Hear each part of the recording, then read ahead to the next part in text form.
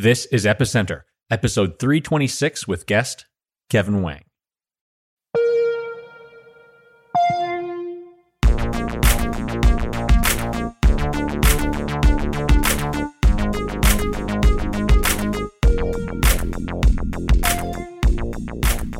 Today our guest is Kevin Wang, and Kevin's the co-founder of the Nervos Network. So Nervos is a project that came out of China in 2018 and launched its mainnet a few months ago. What's interesting about Nervos is that it has such a unique architecture if you compare it to any other smart contract platform that is coming out today, right? So whether it's Polkadot or Cosmos or ETH 2.0, all these platforms, they implement at least one of two things: some form of proof of stake and some form of sharding to achieve scalability. Now, Nervos has a very different approach. When you first look at it, you notice that it has a two-layered architecture. There's a base layer for transactions, and computations happen on a layer 2 off-chain. So let's focus on the base layer for a moment, because this is where things are really interesting. This base layer is called the Common Knowledge Base, or CKB, and it acts like a generalized verification network. So let's take a Bitcoin transaction for a second. When you create a Bitcoin transaction, your client verifies that the inputs correspond to unspent outputs in the UTXO set before broadcasting it to the network. So your client does computations locally, and then those computations are verified by the network and added to blocks. Well, Nervos have a similar approach, but they've generalized UTXO in a way that it can also hold smart contract state.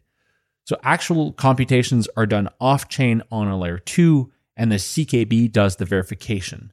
So this is in stark contrast to Ethereum, where computations are done on-chain, and users only have the assurance that computations are verified once they've received the valid block. So another similarity to Bitcoin is that Nervos leverages proof of work. So their team stands firmly behind Nakamoto Consensus, and they've created an optimized version of proof of work called NC Max that greatly improves throughput. And Kevin describes these improvements during the interview. So according to Kevin, one of the advantages to the CKB approach is that apps retain their composability. So I think that there's still quite a few unanswered questions about ETH 2.0 and how apps living on different shards will maintain composability. And so the issue here is that apps that depend on each other might end up living on the same shards, which kind of defeats the purpose of sharding in the first place. Well, in Nervos, there's no sharding. There's just a global unified state and preservation of all assets on the CKB layer. I should point out that the Nervos Grants program is a sponsor of Epicenter, but not of this particular episode. Sunny and I had been planning to do an interview with Nervos after they launched, and it just happens to coincide with the Grants program sponsorship of the podcast, which began last week. A bit of housekeeping.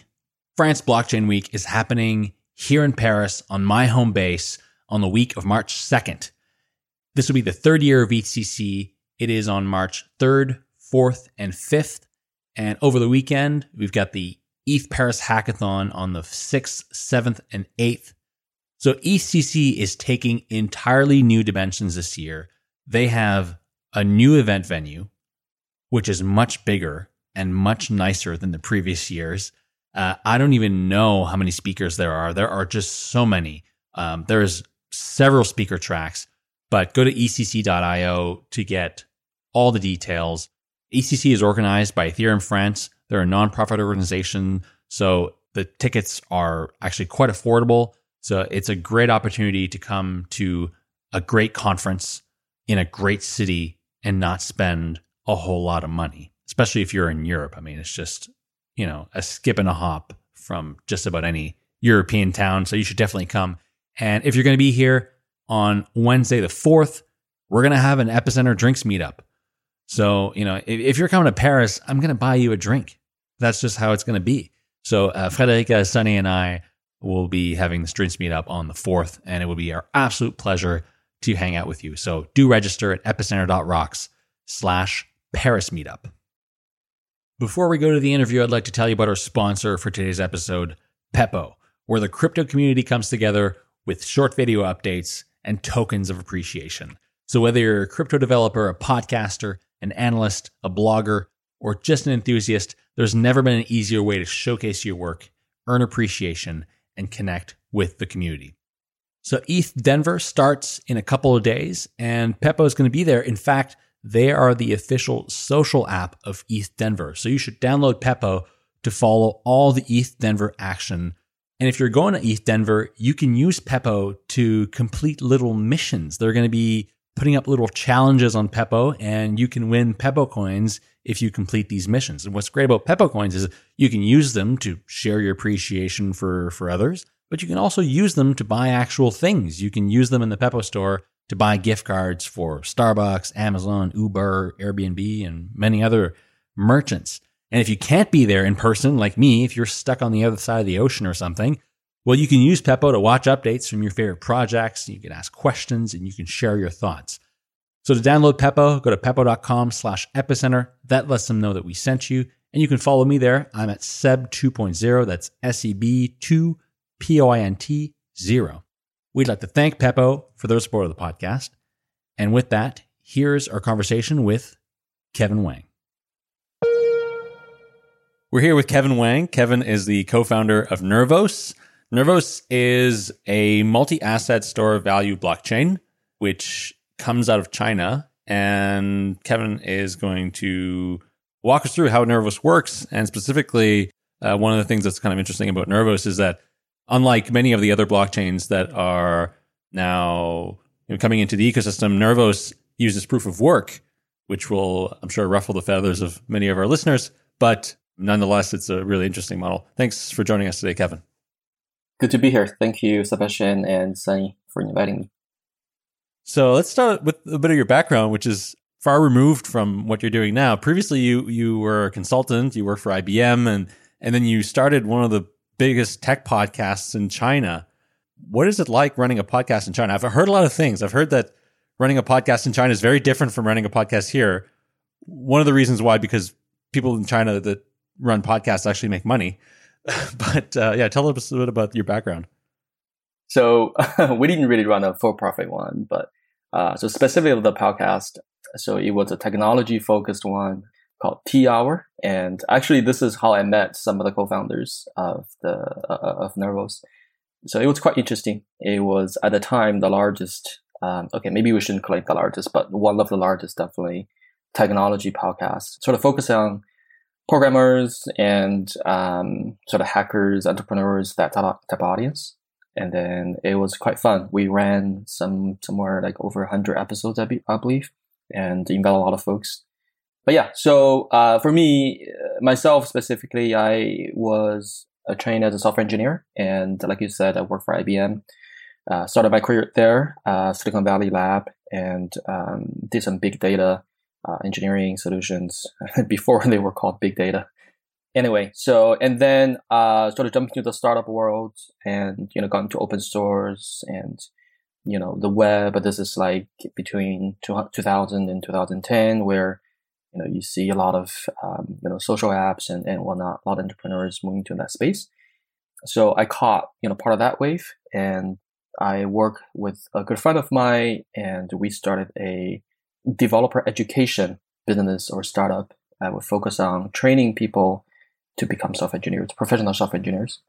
Yeah. Then, through the journey, I discovered Bitcoin like many other folks, and it had, reading the Bitcoin white paper was a really profound experience for me. And so I knew that I always wanted to do something in this space, and started Nervos with some of the other co-founders back in the beginning of 2018, and then has been working on these things. So when I came and visited you guys actually in your office last year, and I came to visit you guys in Hangzhou, it was a really cool experience. It's just sort of like the startup capital of China. So can you tell us a little bit about what like the scene is like in Hangzhou, and what kind of other startups are there? Are there a lot of other blockchain companies based out of there? So Hangzhou is known as the fintech center of China. And, the biggest player obviously is Alipay, which is part of the Alibaba group. And they have also many, many products. runs a huge operation there. And then you have sort of more traditional fintech companies. You have like these P2P fintech companies. And in the blockchain space, there are also many companies. And so Zhejiang University is there, which is one of the largest engineering-focused universities in China.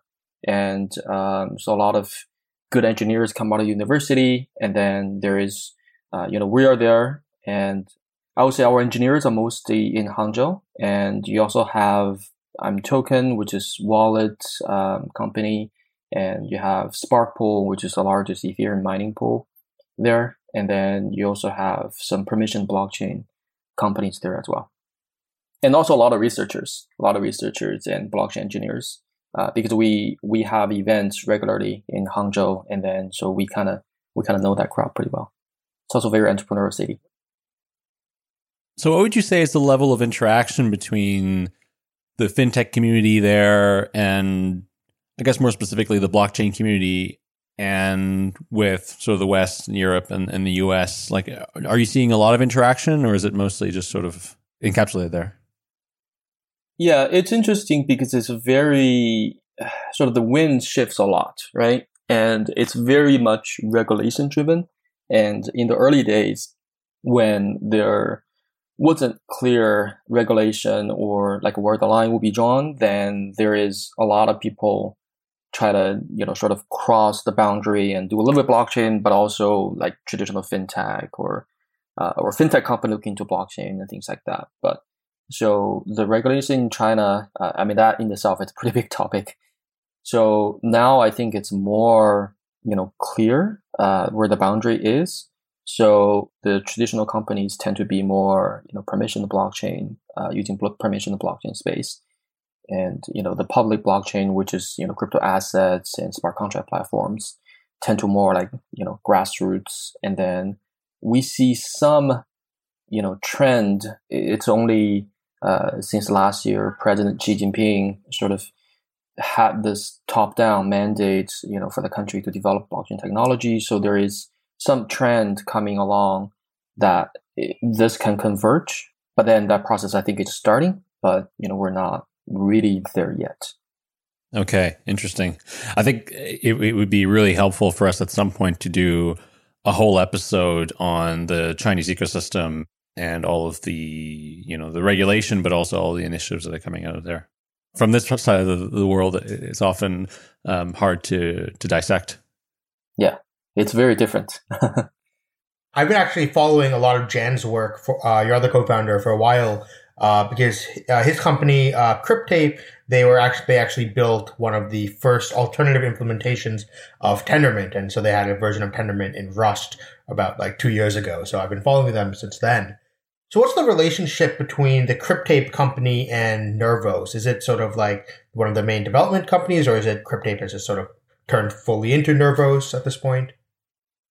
Good question. And it's the first one that you mentioned. Is Cryptape is the main developing companies for Nervos. And so in a way, it's very similar to Tendermint and Cosmos, right? So the Nervos is a public blockchain project governed by its own foundation. And Cryptape is tasked with engineering tasks, like implementing the protocol and develop the ecosystem, toolchain, products, and things like that. And so Cryptape, originally started off with doing some more private blockchain development. And then what drove the vision to decide, we're going to instead start focusing on building a public blockchain? So what was that vision there for Nervos? Yeah, so it really from, like you mentioned, Jian Xie, right? So he was a core Ethereum researcher, core developer, that he used to work with Vitalik pretty closely in the early days, I think around 2016. And at the time, like you said, Cryptape built a permissioned blockchain called Sita. So it's a variation of, like you said, BFT, Tendermint. But he was still working with Ethereum team pretty closely. And through the almost 2 years he worked there, he really got a front row view of how Ethereum has grown, and also how Ethereum has many of the growing pains. right? And this is, I think, that experience informed him of a vision that, maybe we could do a different direction. If we start with Bitcoin, right, and then you get to Ethereum, which adds smart contract capabilities and, general computation capabilities, and then Nervos CKB, or common knowledge base, the layer 1 blockchain, is almost sort of, if you go from Bitcoin to get to a Turing complete smart contract platform, you either go to the direction of Ethereum, or you go to the direction of CKB, right? So like turning left, you go to CKB, turning right, you go to Ethereum. I think both ways are viable, but he felt there's advantages to that going the technical architecture that we chose. But obviously we can get into more of that in this podcast. I mean, it's kind of interesting that you guys came from, heavily from the Ethereum community when, just by looking at some of the architectural decisions, if I had to guess and I didn't know, I would have thought you guys were like Bitcoiners, like starting to build a smart contracting platform with like proof of work and UTXOs. And so you're right. It's a very interesting design paradigm that's pretty different than Ethereum and what a lot of the existing smart contracting systems are moving towards. Yeah, just about anybody else. So let's talk about the Nervos vision then. Can you describe at a high level what you're trying to build here and why you're building it this way? So Nervos Network is a layered architecture. So in the early days, we specifically chose the direction of sort of scaling through layer 2, right? So in other words, we keep layer 1 as simple and play a limited role in the whole ecosystem as possible, and then use layer 2 as the scaling layer. So that decision informs a lot of the actual technical trade-offs that we made, including things like what Sunny mentioned, that we use POW, and so the rationale here is, sure, if we're to choose POS and some novel consensus algorithms, we use Nakamoto consensus NC max, a variation of Nakamoto consensus, and we could potentially achieve higher scalability. But on the other hand, if you have chosen to scale with layer 2, then you don't necessarily have to do that, right? We sort of take a no compromise approach on decentralization and protecting the full node, the cost of running full node, and just like a Bitcoin BTC.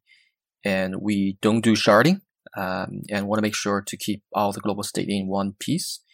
Obviously, Turing complete to support layer 2. So all this come together, right, is the Nervos network.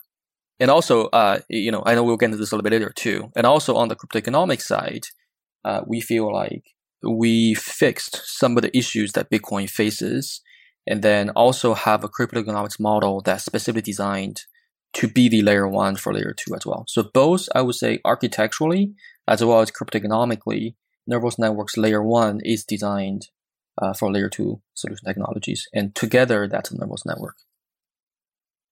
You said that you don't do sharding, so basically the layer 1 conserves all the different states of the history of the Nervos network. So explain then, why is Nervos better for L2 than any of the other scaling approaches that we see currently in the ecosystem? It's a pretty big topic, so I'll just kind of spread a little bit and not to get into depth of each one. And I think first you have to look at what layer 2 is best for, right? So layer 2 technologies are best for scaling, and you have really cheap, potentially really fast finality and really fast confirmation, and can scale really well. So when you design a layer 1 for that purpose to complement layer 2, you want to get things that layer 2 need and layer 2 solutions don't have, which is you want to have some sort of global settlement layer, right? That is objective, and which kind of points to POW. You want to have a layer 1 system that's secure, and we can talk about the crypto economic model of Nervos layer 1 a little bit. You want to pick one that doesn't have sharding, so that you have global state together, so you don't have to get into the sort of synchronization of different states and all that issues.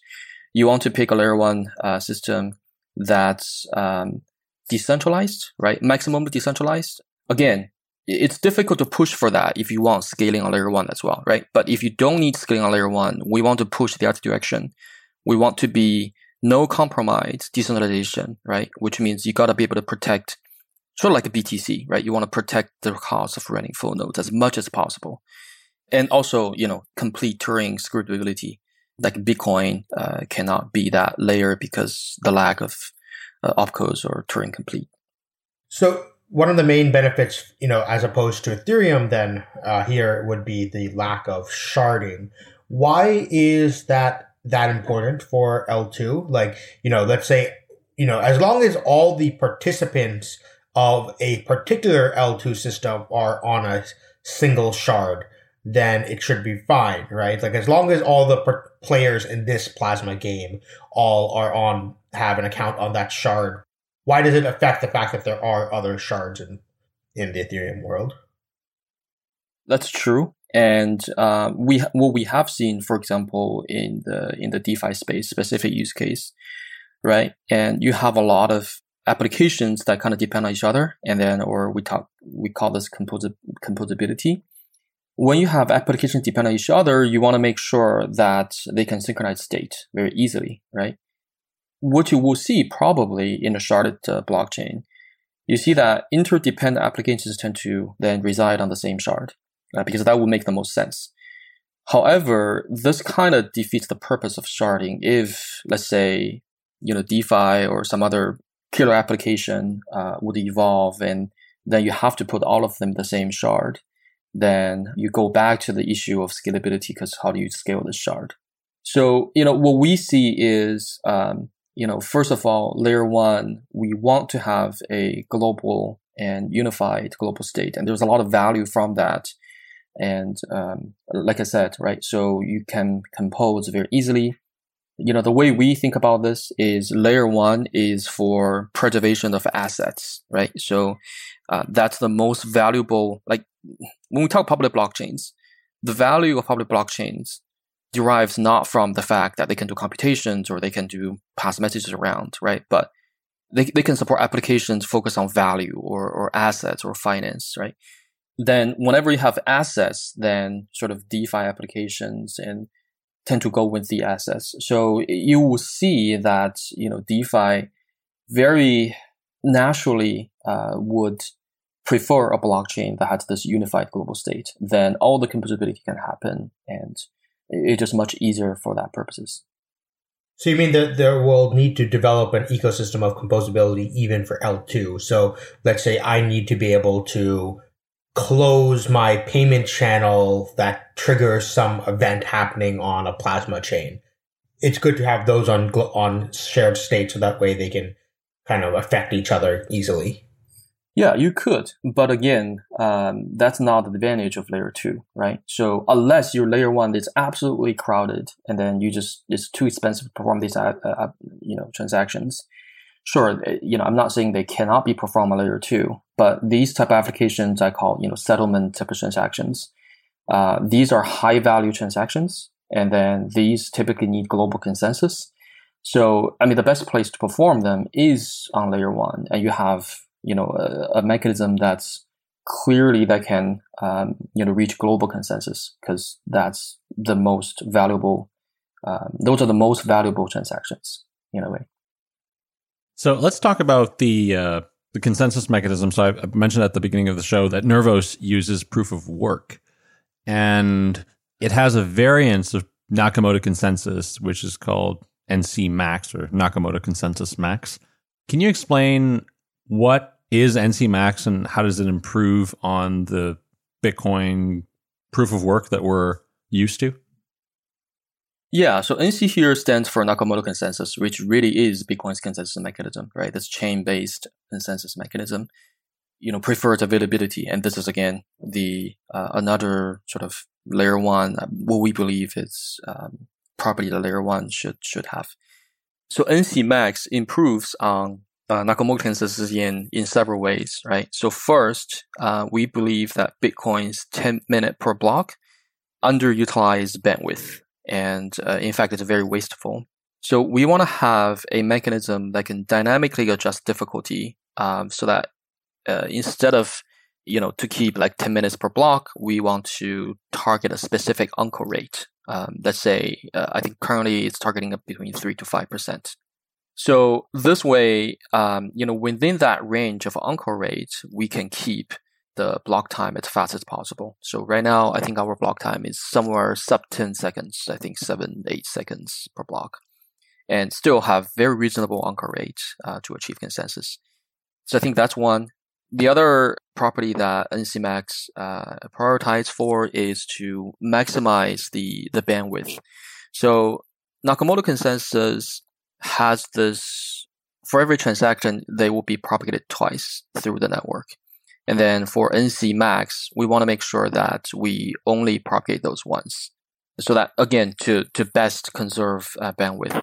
So ultimately, the design of NCMax is this, right? So what we believe, again, we want to maximize for decentralization and preserve the cost running full nodes.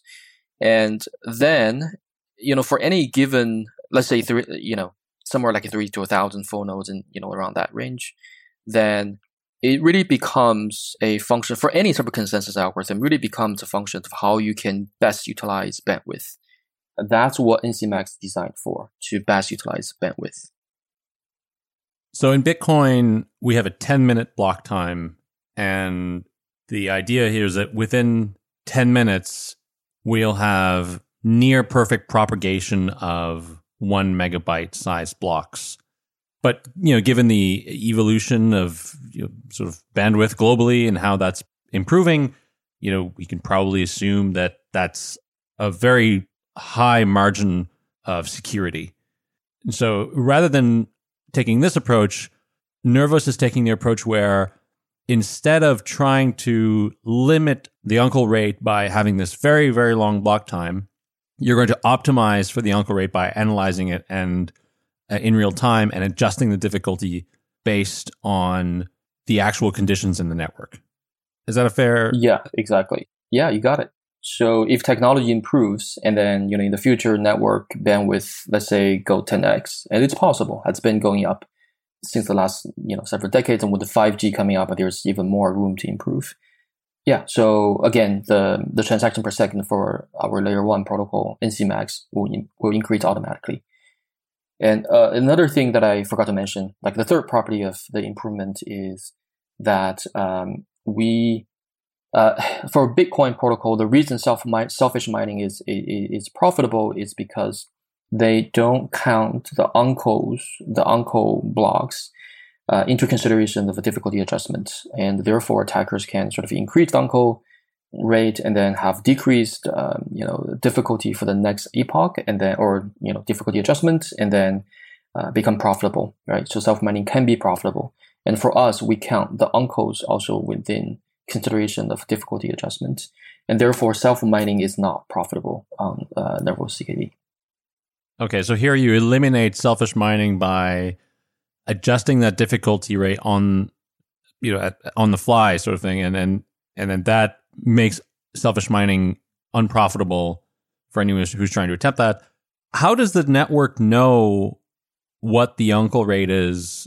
How does that get incorporated into, say, a block, or how does that information get captured and transmitted across the network for that difficulty rate to be adjusted? Okay, this is where I'm a little bit out of my expertise here, because I'm not the developer that actually wrote the code to implement the consensus algorithm. I'll kind of go on the limb and say it's probably a property on the block headers. But again, for folks that really want to, I think it is. I think from what I read, it's a property on the block headers. But I guess, yeah. what I'm asking here, and it's fine if you don't know this, but it's like, how does the network sort of come to consensus on what orphan blocks are? I don't know if you can shed some light on this, Sunny. I mean, it would be like similar to how Ethereum already does it, right? Where in Ethereum, the miner will include any uncle blocks up to a depth of 7 in the header. And they're incentivized to include them because they also get a reward for including more uncle blocks. And so I imagine it's probably something very similar. And I remember looking through some of the documentation for Nervos, and it's not in the header, but it's in another spot in the block, and it doesn't count towards the block's size limit. So that way as to avoid disincentivizing the inclusion of them. So yeah, I mean, that's kind of how it's very similar to an Ethereum in that way. What I found really interesting was in the reading through that economic model of it was very interesting to see that I've never actually seen it presented in such a way that selfish mining is actually an attack on difficulty of readjustment. Because I don't know, I feel like when I learned about selfish mining, that wasn't how it was presented. But then I read one of the papers that was actually linked in your documentation, and that was actually very interesting to see that if you actually solve the how difficulty readjustment works and make it take into account the orphan blocks, then actually selfish mining becomes much less of a concern. There's not really much of an attack that you can do there. Yeah, it's very interesting because we actually saw this, firsthand experience during our testnet. So we have something called mining competition. Basically, we encourage people to mine the testnet, and they can get some, testnet tokens that can be converted to mainnet tokens later.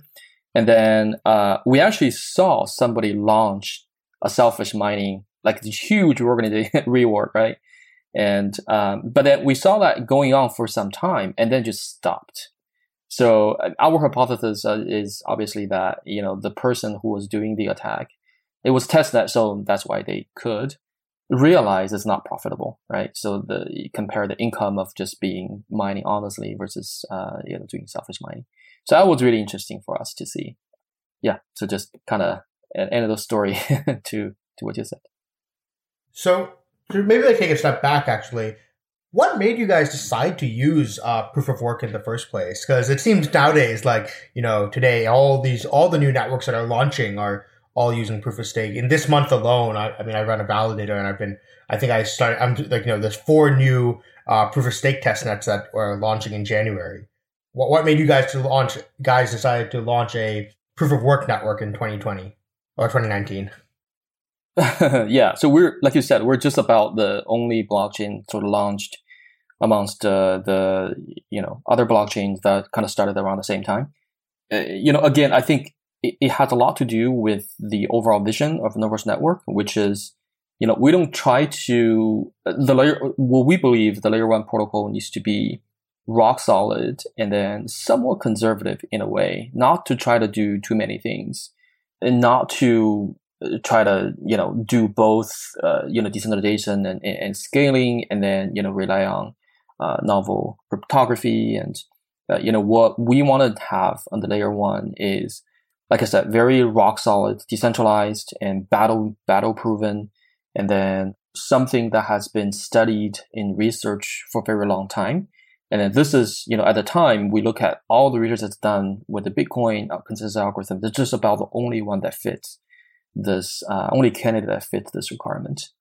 Ever since we started to look into sort of more properties of proof of work, and then, we feel that we made a good choice, because whether you think about, having this, global settlement layer, and then the security properties you want for that, whether you want to have a sustainable blockchain, and then, what you need for that, and then whether it's about decentralization, even people talk about, sure, proof of work, there's mining pools, and then they may not be, entirely centralized, but it's the same for proof of stake as well. You have staking pools or staking as a service programs, even more so like recent, like Binance and some exchanges got into the staking business and then charged 0 fees.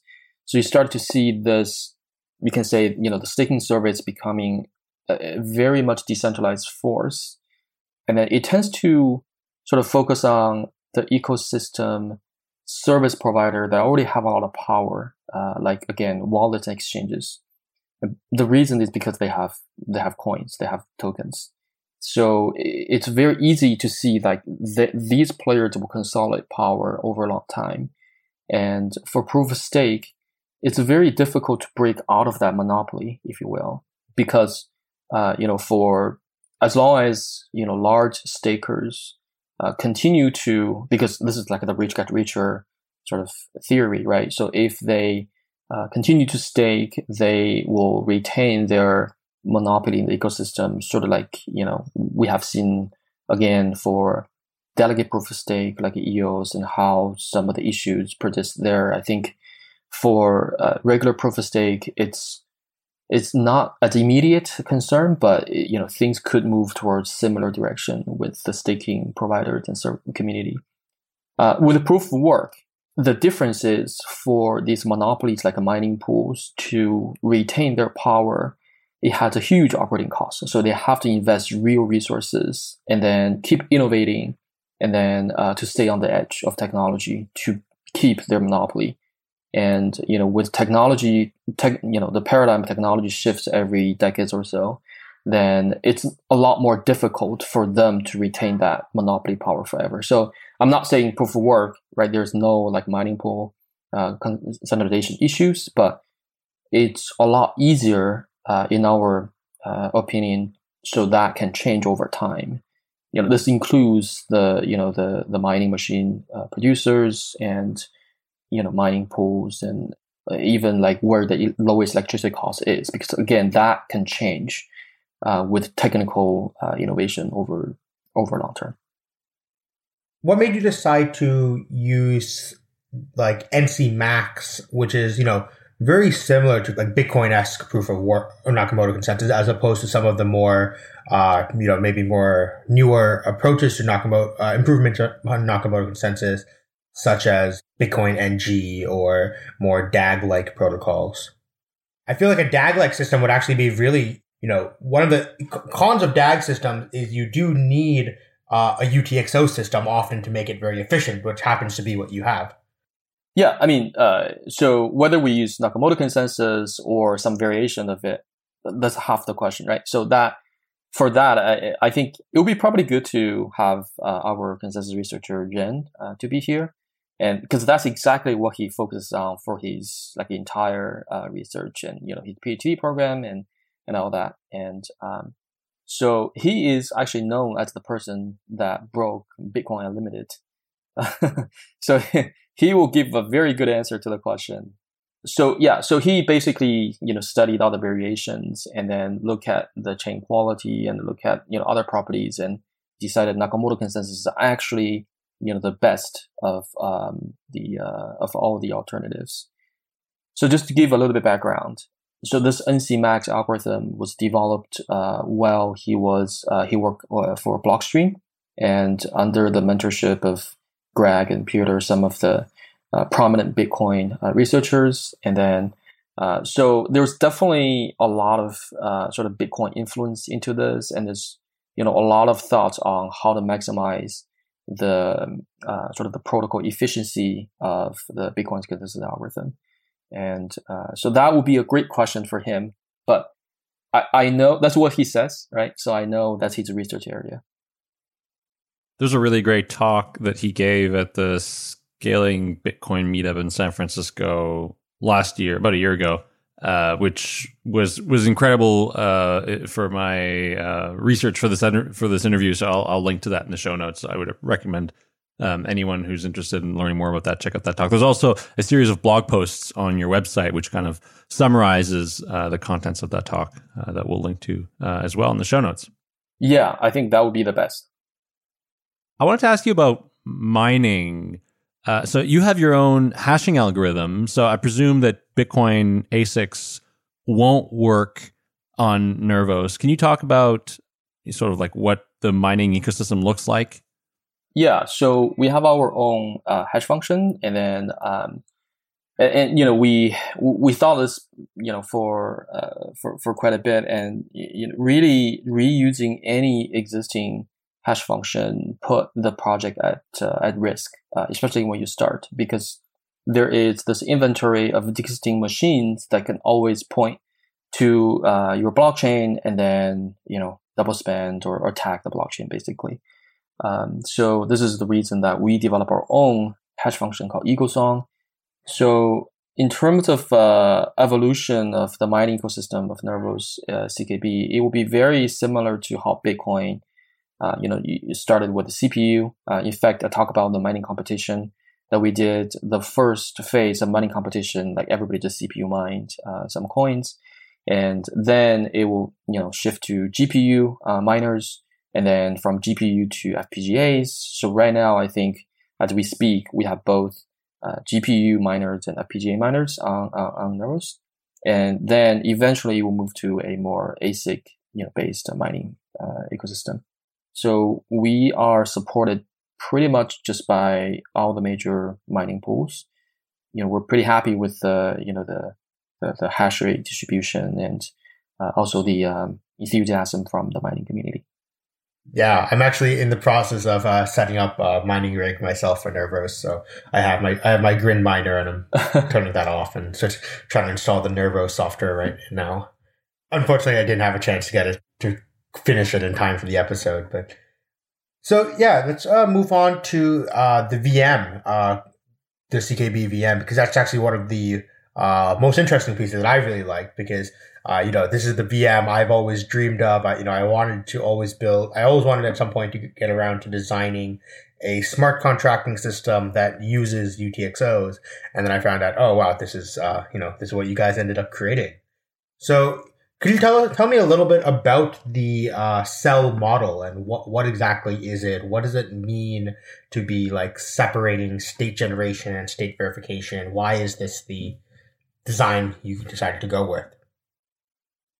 Yeah, so happy to. That's the core of the the ledger structure, and so cell model is a UTXO like ledger structure or data structure, if you will. So if you start with the Bitcoin UTXOs, and Bitcoin UTXO can only express one piece of information, which is balance or amount, right, amount of Bitcoins.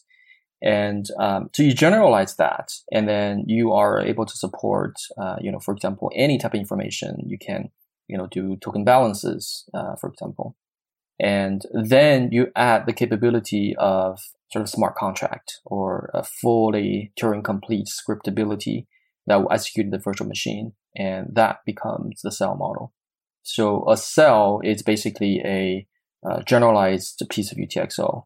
And when you, just like a Bitcoin, when you create a transaction, you have inputs and outputs. So in Nervos CKB, when I say CKB, by the way, I realize I didn't explain it, just use the acronym. It stands for Common Knowledge Base, which is the layer 1 blockchain for Nervos network.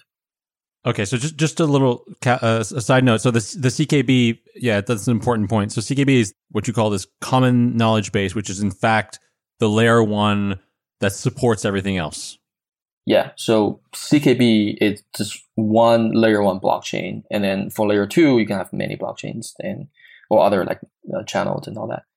So when you create a transaction on the Nervos CKB, you also create inputs and outputs, just like you create Bitcoin transactions, and then the inputs are basically cells instead of UTXOs, right? So you have multiple cells that can be part of the inputs. And then the outputs are again that's the result. So when you create a transaction, when it's verified and executed, accepted, the inputs then will be spent, right? So these cells go to what we call dead cells or expired cells, and then the outputs are the new cells, right? So the entire so for Bitcoin, it's the set of unspent transaction outputs. That's the current global state, right? For Nervos, it's you can say it's unspent cell outputs, right? So that would be the global state for Nervos. So smart contracts can be, the code can be also part of the cell, right? So this is where we have two type of scripts, right? So what we call, like for Bitcoin, you have this log script. And then for Nervos, there are two type of scripts. One is log script, just like a Bitcoin. So you can still say, I have my private key. I'm going to unlock this. For Bitcoin, I'm going to unlock the UTXO to be able to spend it. For Nervos, you'll be able to unlock the cell to put into, to make the cell part of the inputs of a transaction, right? So that's what log script is. It allows you to include a cell as one of the inputs of the transaction. And then you have the second type of script, we call type script for a cell. So every cell has two scripts, right? So log and type. So the type script, not to confuse it with the programming language, but type script it allows you to put the cells as the outputs of the transaction. In other words, you can, the type scripts verifies that the state transition from input to output actually is valid according to a pre-specified rules. Again, we're talking about smart contracts, right? That's how I would say, the cell model is a generalized UTXO model. So it takes basically input output, style and transaction structure, but just add this TypeScript to make sure that you can run the verification rules in the virtual machine, effectively smart contract to impose rules on state transitions. Would it be fair to kind of classify? This is taking almost a bit of a more like functional programming approach. You got it. Right? Where like instead of this data that has these function, like Ethereum smart contracts where I'm calling functions that I'm mutating the state of this contract, instead what I'm doing is sort of defining contracts as these like pure functions, which are these lock scripts and type scripts. And I'm basically burning the old state of a contract and by passing it through this function, and it outputs a new state of a contract, which is this new cell. Yeah, exactly. It's very, predicate based, right? So the verification engine or the virtual machine execution, the result is just a Boolean. It's true or false, right? So it's just a valid or invalid transaction. If it's valid, then it's accepted by the blockchain. If it's invalid, it'll be rejected. And like you said, right? So you actually spend or burn the old state, and then you have this new state coming out of the outputs. And are there rules of what kind of outputs have to be generated from the burning of this input? How would I string a series of functions, lock scripts together in order to make one larger, workflow that like a user would want to do? Yeah, you got it, right? So that's what you're describing is equivalent of in Ethereum, smart contracts calling the other smart contract. And then what you're describing is the equivalent paradigm in Nervos. It's a very, instead of object composability, right? So, or Khan model or Ethereum is kind of this like OO programming paradigm where you have, accounts that have internal states. And then when you interact with them, you mutate the state, and then objects themselves can pass messages, and they can, use that to mutate other objects.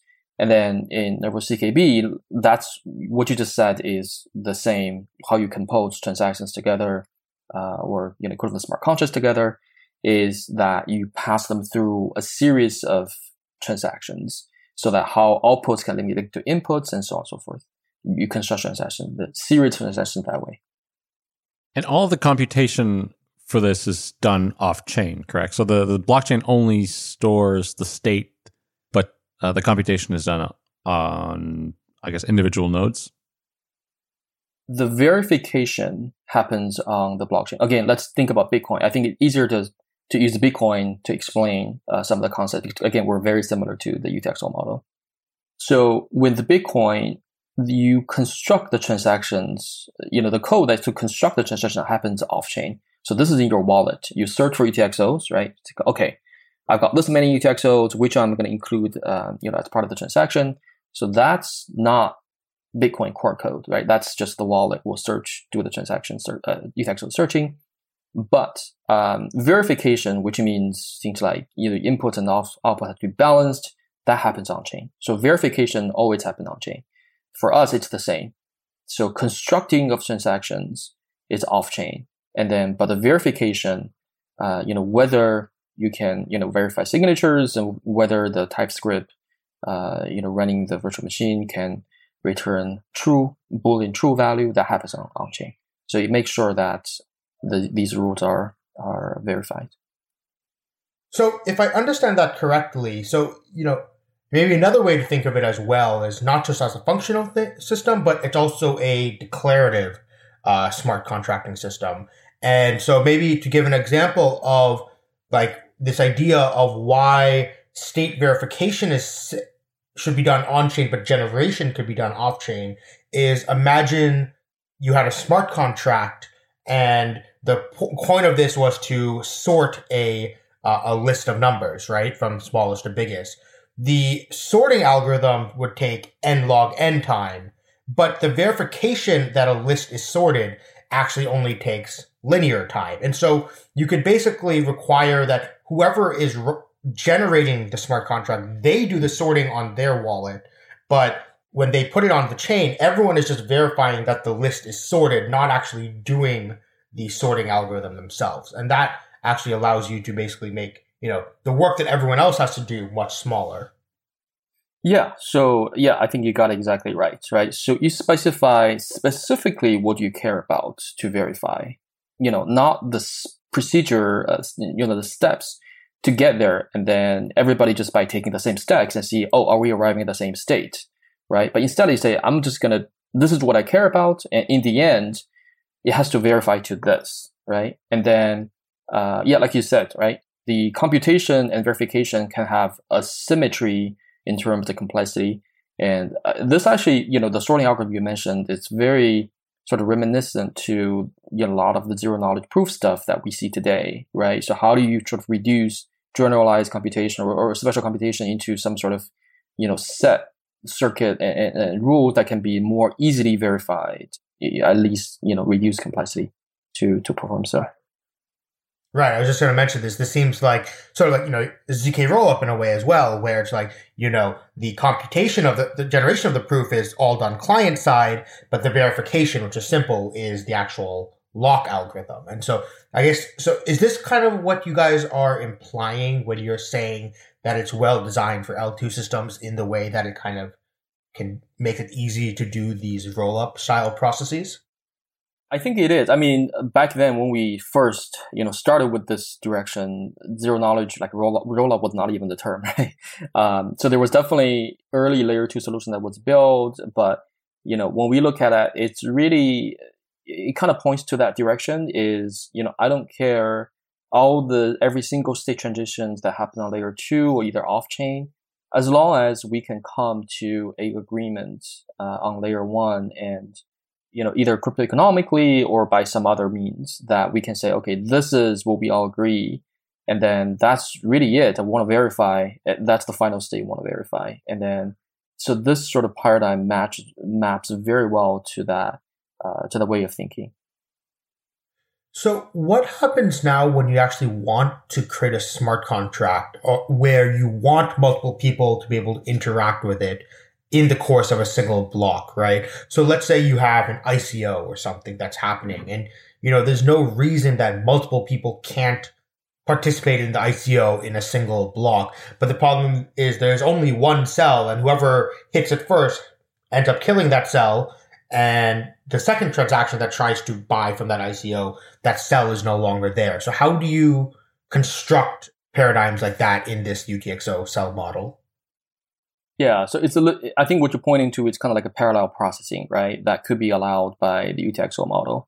And in Nervos, when you construct transactions, you actually specify the dependencies of the transactions, and it's explicitly, right? So then the runtime can sort of do this dependency mapping and see, okay, these transactions can actually be executed in a parallel fashion or verified in a parallel way. So that they could, as long as they're not conflicting with each other, they don't grab the same cells and things like that, then they can be processed in parallel. But what if they are trying to hit the same cell? So imagine this cell was a like counter on a tweet, right? So I tweeted something on this Twitter thing built on CKB, and this cell is how many likes it has. Let's say 2 people try to like it, and the current value is 5, right? And the smart contract, the lock function is that it will increment by 1, right? So 2 people both try to send a like, and they send the declarative value of 6. The first person will increase the like counter from 5 to 6. The second person's like will fail because it will say, oh, it's already at 6. How would I have it so both people's likes can, happen in the same block? I don't want it so that every time you do a like, it's like, oh, your like got sent in the same block as someone else. You have to go redo the like again. For those instances, you may have to, one of them will be accepted. So whichever comes first, and then that transaction will be propagated the fastest and, have global consensus. And again, it's chain-based consensus algorithm like NCMax. So it's possible, strictly speaking, these two votes will be in different blocks on different chains temporarily, but eventually the network will get to consensus. And if we're talking about like transactions, in the same block, and yes, so one of them will be rejected. The previous one was included in there, then the next one will be rejected. Isn't this pretty bad UX then? This is, again, you could, this is where we have a term actually internally called layer 1.5, right? So this is where you can have aggregators sort of aggregate all the transactions and then to propagate and produce blocks. And then, that's kind of similar to the issues you talk about. But so I think when we talk about here, we do have a concept. Again, this is different from Ethereum account model and smart contracts, where you have effectively everybody's balance within one single account, and then everybody try to kind of mutate the same object, if you will. With the Nervos, it's different in that let's again say ICOs, right? So all the ICO participants actually operating on their own cell, right? So if I have a balance of a token, let's say 100 tokens, it's actually contained in my own cell, right? And then you, token balance, you also own the cell that contain your balance. So I can unlock my cell and then, spend my token and maybe send to Sebastian, and you can do the same as well. And this is important. Again, this is just like a Bitcoin ETF, so think about it, right? So everybody's own asset is, we call this a bearable asset, right? So everybody like truly owns the asset that you have. So this way, when I try to mutate my cell, let's say I send Sebastian, a few tokens, then that's going to be independent of you trying to mutate. You maybe want to send somebody else some tokens. We don't have to like lock the contract so that I can update and then you update, for example. In Nervos, it's called first class assets. Just means, the ownership of assets or tokens are segregated by users, if you will. So taking a step back and looking at this and comparing it to Bitcoin, just so that we get an idea of where it sits sort of next to Bitcoin and how it compares to it. The only things that separate it from Bitcoin are the cell model, which is a generalized version of UTXO where we also have state in addition to public key balances. The other thing is this consensus mechanism that improves the throughput by detecting the uncle rate and adjusting difficulty based on the current uncle rate. Are those the only two things that separate this from Bitcoin? Yeah, another big difference is the RISC-V virtual machine. So Bitcoin does not have a virtual machine, right? So it's a fixed amount of opcode, and then you can use that to construct like a multi-sig, like simple smart contract, if you will. But with Nervos, it's full Turing complete scriptability. So it means, you can have like our logs and our TypeScripts can run the virtual machine. So this is, I think Sunny kind of mentioned a little bit before we got to cell model. So RISC-V is a standard for like a CPU standard, CPU architecture. The virtual machine of Nervos CKB is essentially like a RISC-V computer simulator, which means all the programming languages that can compile down to like the LLVM or GCC toolchain can be then used to script on Nervos CKB. You can use these languages to write your equivalent of smart contracts on Nervos. So that is, I would also say, a big improvement over Bitcoin. And also the encrypted economic model we haven't got to yet, but we can get to that later. I guess that's an important distinction as well. I mean, from what I was asking was more a sort of protocol and consensus aspect of it. Yeah, let's talk about RISC-V a little bit. So RISC-V is a framework, like a very low-level framework where that gets implemented in things like CPUs, and then that's where then very low-level languages get built and can interact with like core processing of computer. I mean, that's kind of a simplified version of what RISC-V, description of what RISC-V is. But why did you want to build such a low-level VM and not keep it at a sort of higher level of abstraction? I think there are several reasons. So one of the most important reasons is if you look at hardware specifications, it's very rare that they change. Or if they change, it's a very rigorous process. And then they almost always observe backward compatibility. So not to, because again, producing hardware is very, very expensive. They want to preserve the prior investments. This is perfect for blockchain space because blockchains almost have a hardware-like property, which means Like new opcode is very difficult. It needs a lot of justification to add. It's very difficult to break the current operating system, if you will. And then you don't want to upgrade too often. And then when you want to update often, you want to be able to make sure that existing smart contracts and whatnot can still be preserved.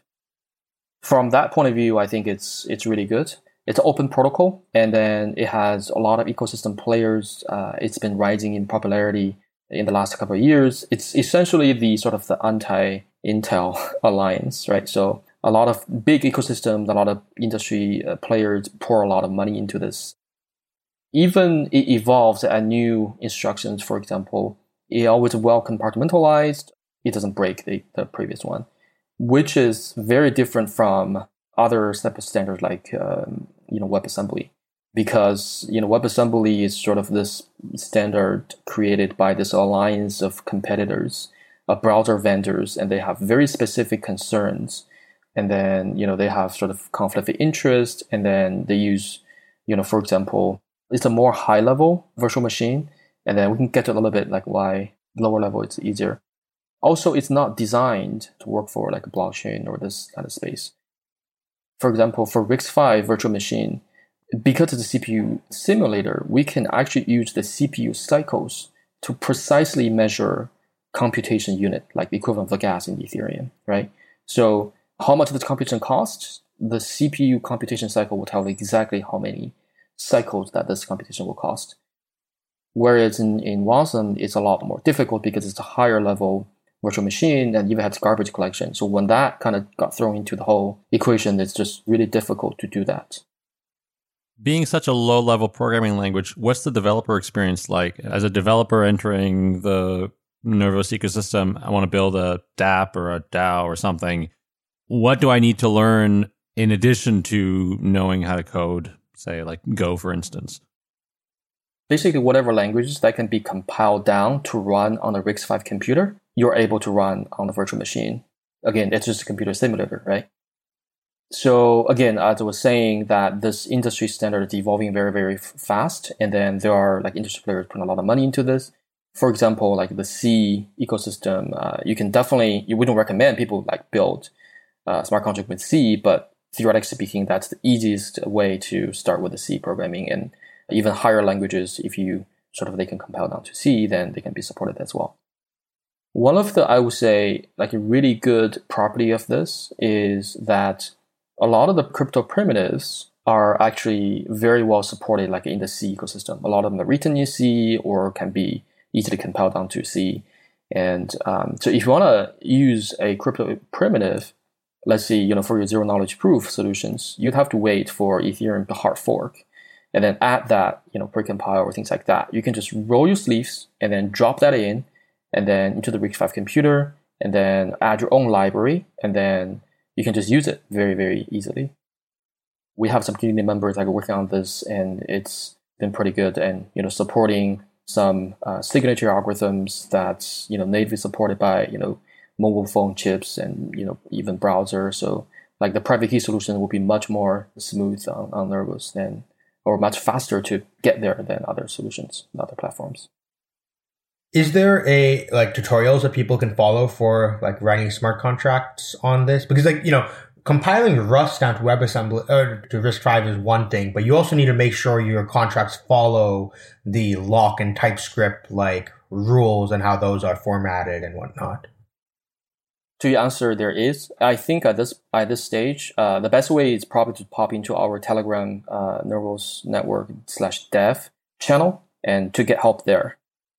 So we do have documentation, and there are developers that have built tutorials and show how to do things, but it's definitely not as mature as some of the other ecosystems. So I would recommend that developers want to roll their sleeves, just come to talk to us. We're all hanging out there, so we're very friendly and helpful.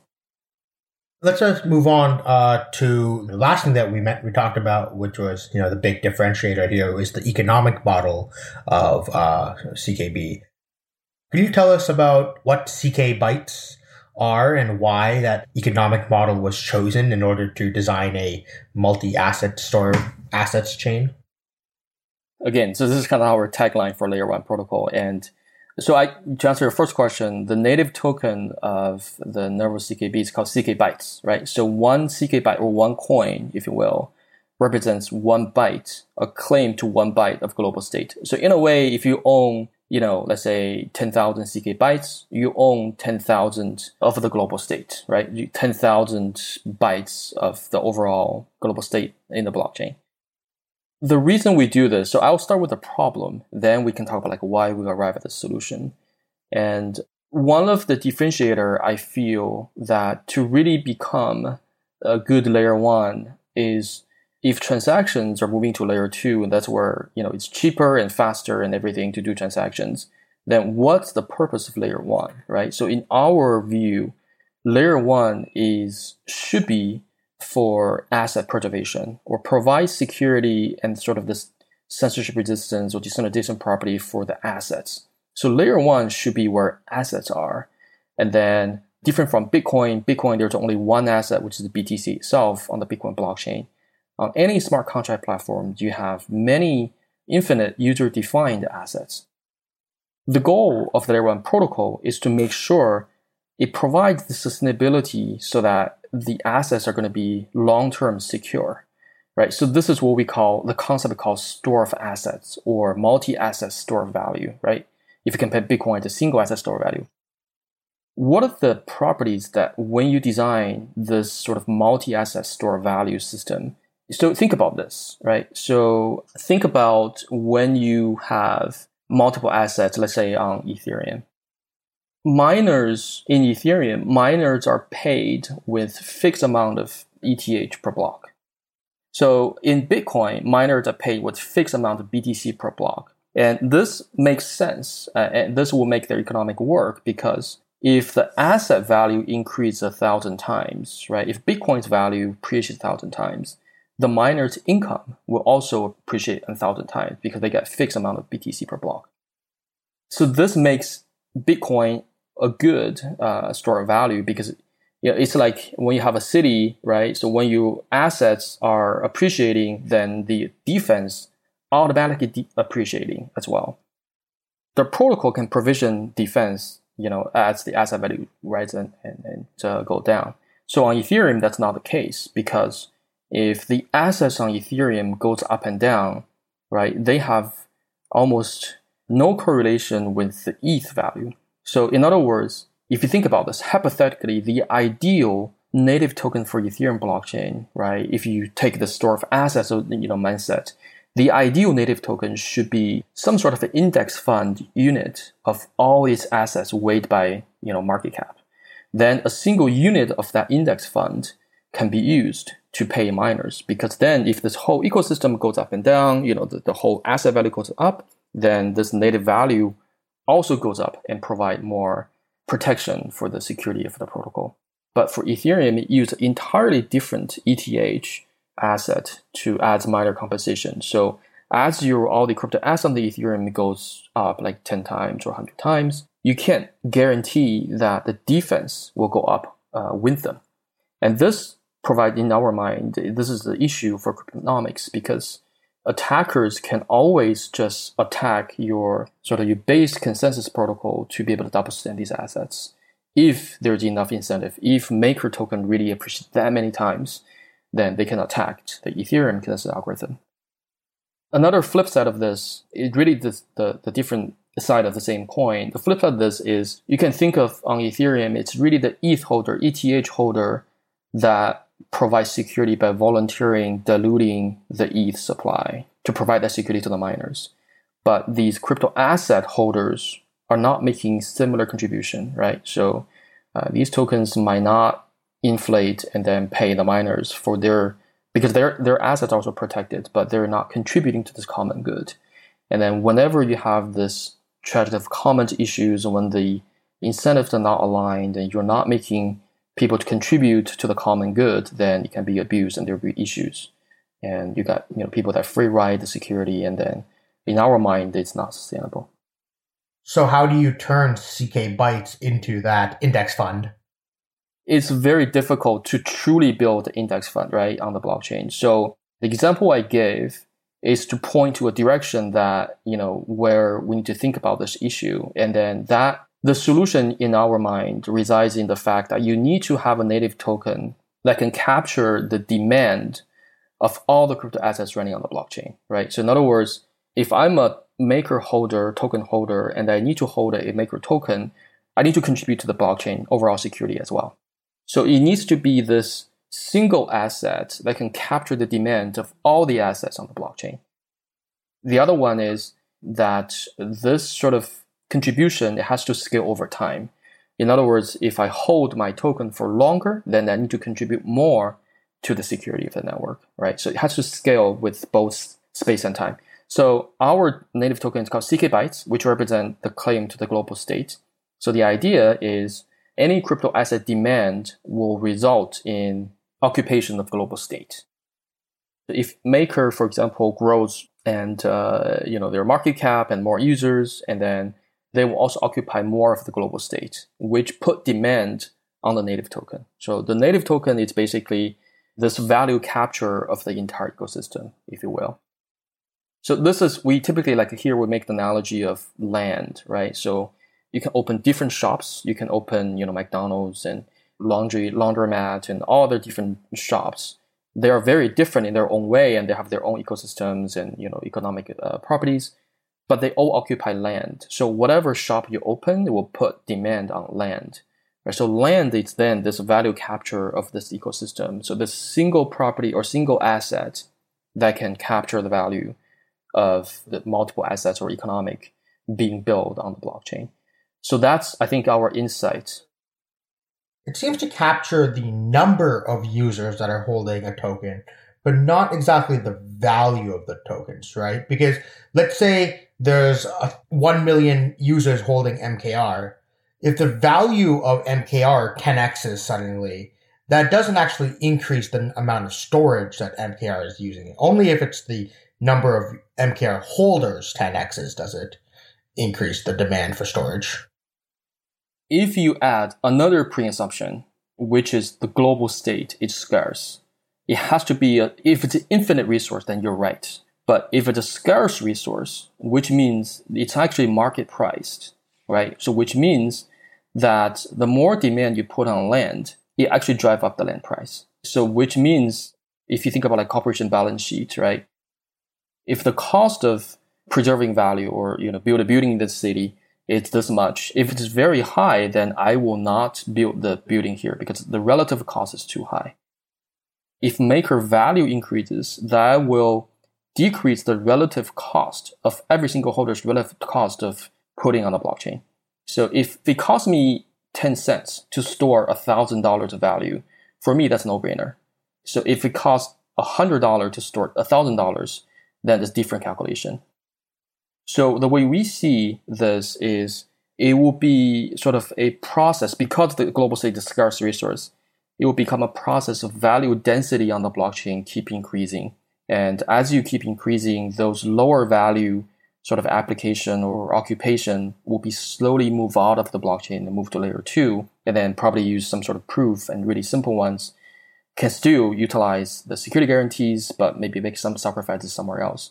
And then the high value assets are still going to be kept on layer 1 because, again, this is the most secure, global consensus and everything. As value goes up, as value density goes up, so it encourages people to stay, and then encourage people to occupy and not to leave because the relative cost is lower. Wouldn't we also just start to see people move towards more off-chain state?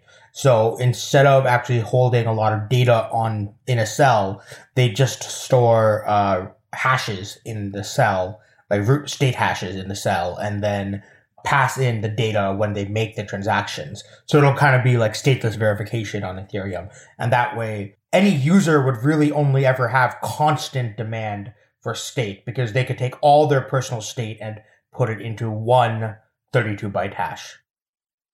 I think it's all trade-offs, right? So again, we try to make the analogy of, let's say, Manhattan's land, right? So in the early days, because the land is so cheap, and then you can just build fast food restaurants in there and then not feeling like this is wasteful because it almost costs you nothing to acquire the land and build the shop. you won't just drop a skyscraper in Manhattan on day one, because it's not that it's impossible. I mean, you make sacrifices, which means you have to ride the elevator up and down every day, right? So for like what you described, it's putting state root and, sort of proof on layer one does have its consequences as well, because you probably have some latency trade-off you have to make.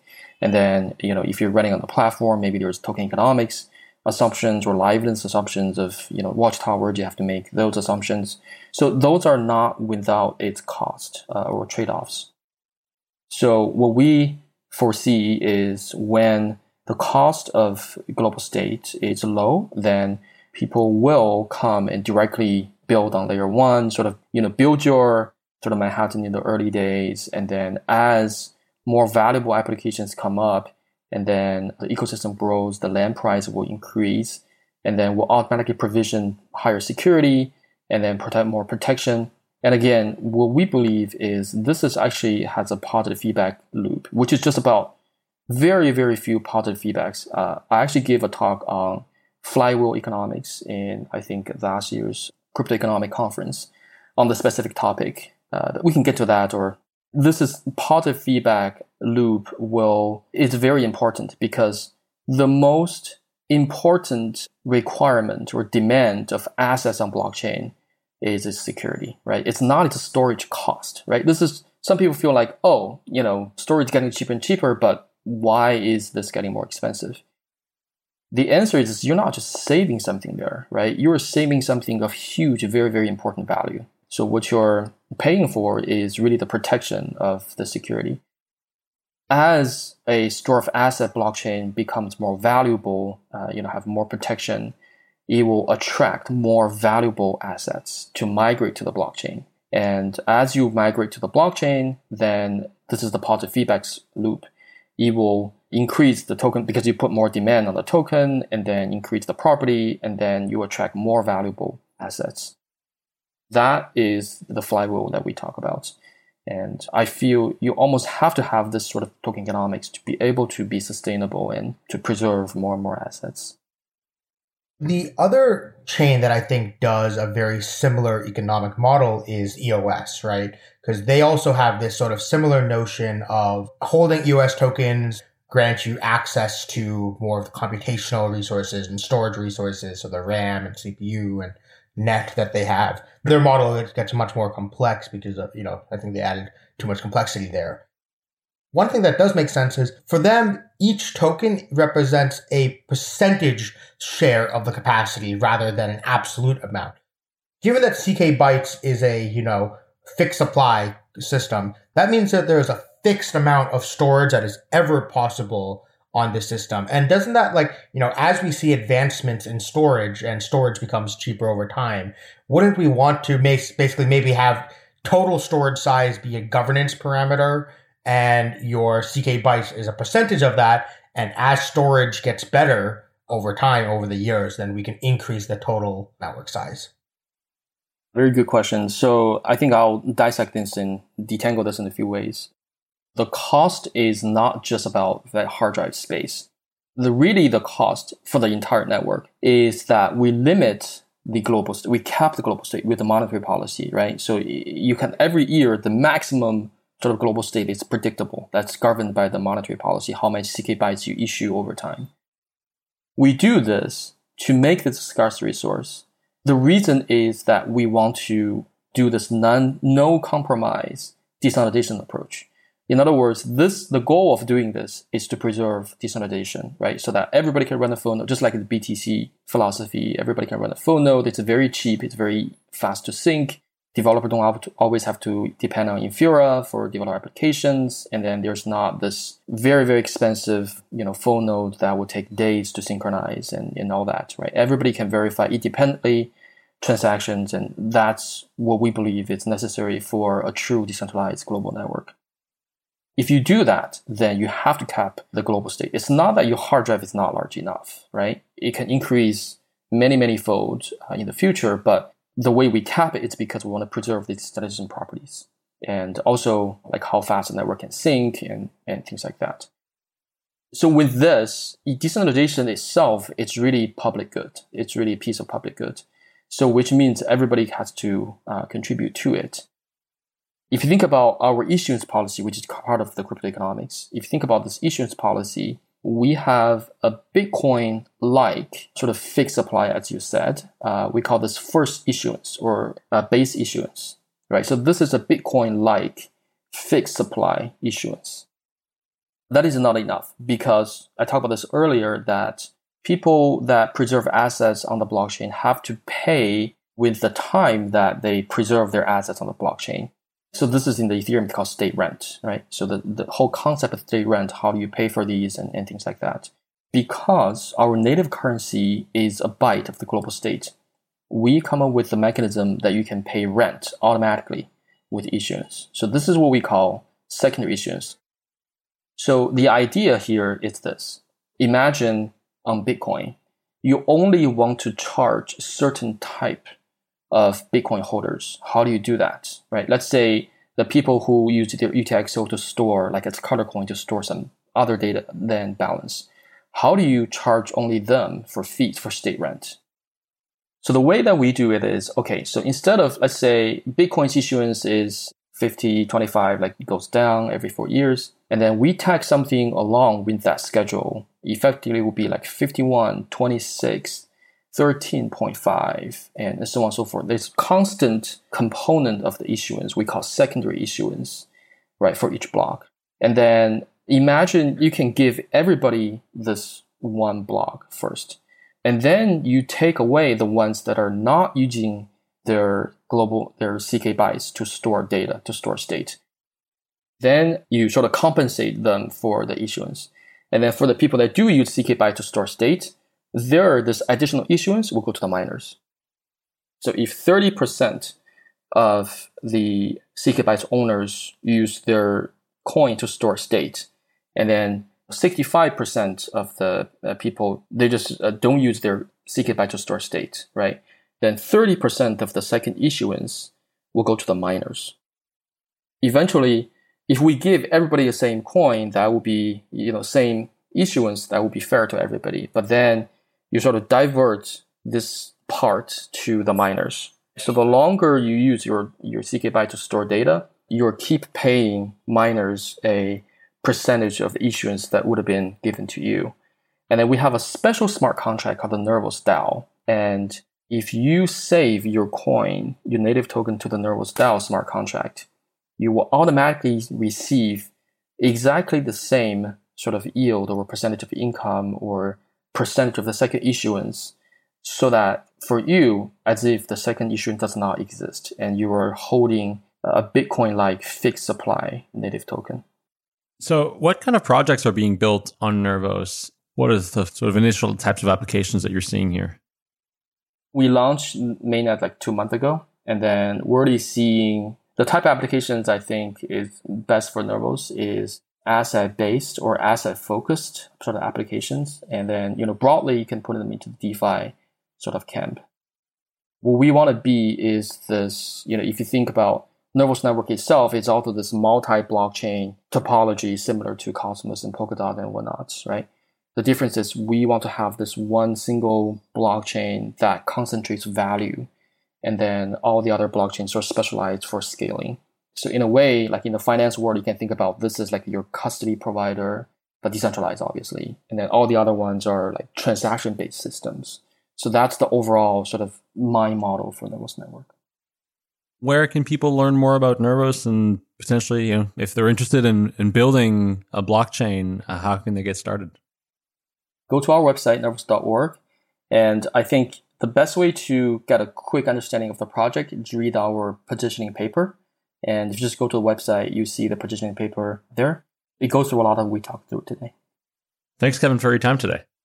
Thank you, guys. Thank you, Sebastian and Sunny. Thank you for joining us on this week's episode. We release new episodes every week. You can find and subscribe to the show on iTunes, Spotify, YouTube, SoundCloud, or wherever you listen to podcasts. And if you have a Google Home or Alexa device, you can tell it to listen to the latest episode of the Epicenter podcast. Go to epicenter.tv/subscribe for a full list of places where you can watch and listen. And while you're there, be sure to sign up for the newsletter so you get new episodes in your inbox as they're released. If you want to interact with us, the guests, or other podcast listeners, You can follow us on Twitter, and please leave us a review on iTunes. It helps people find the show, and we're always happy to read them. So thanks so much, and we look forward to being back next week.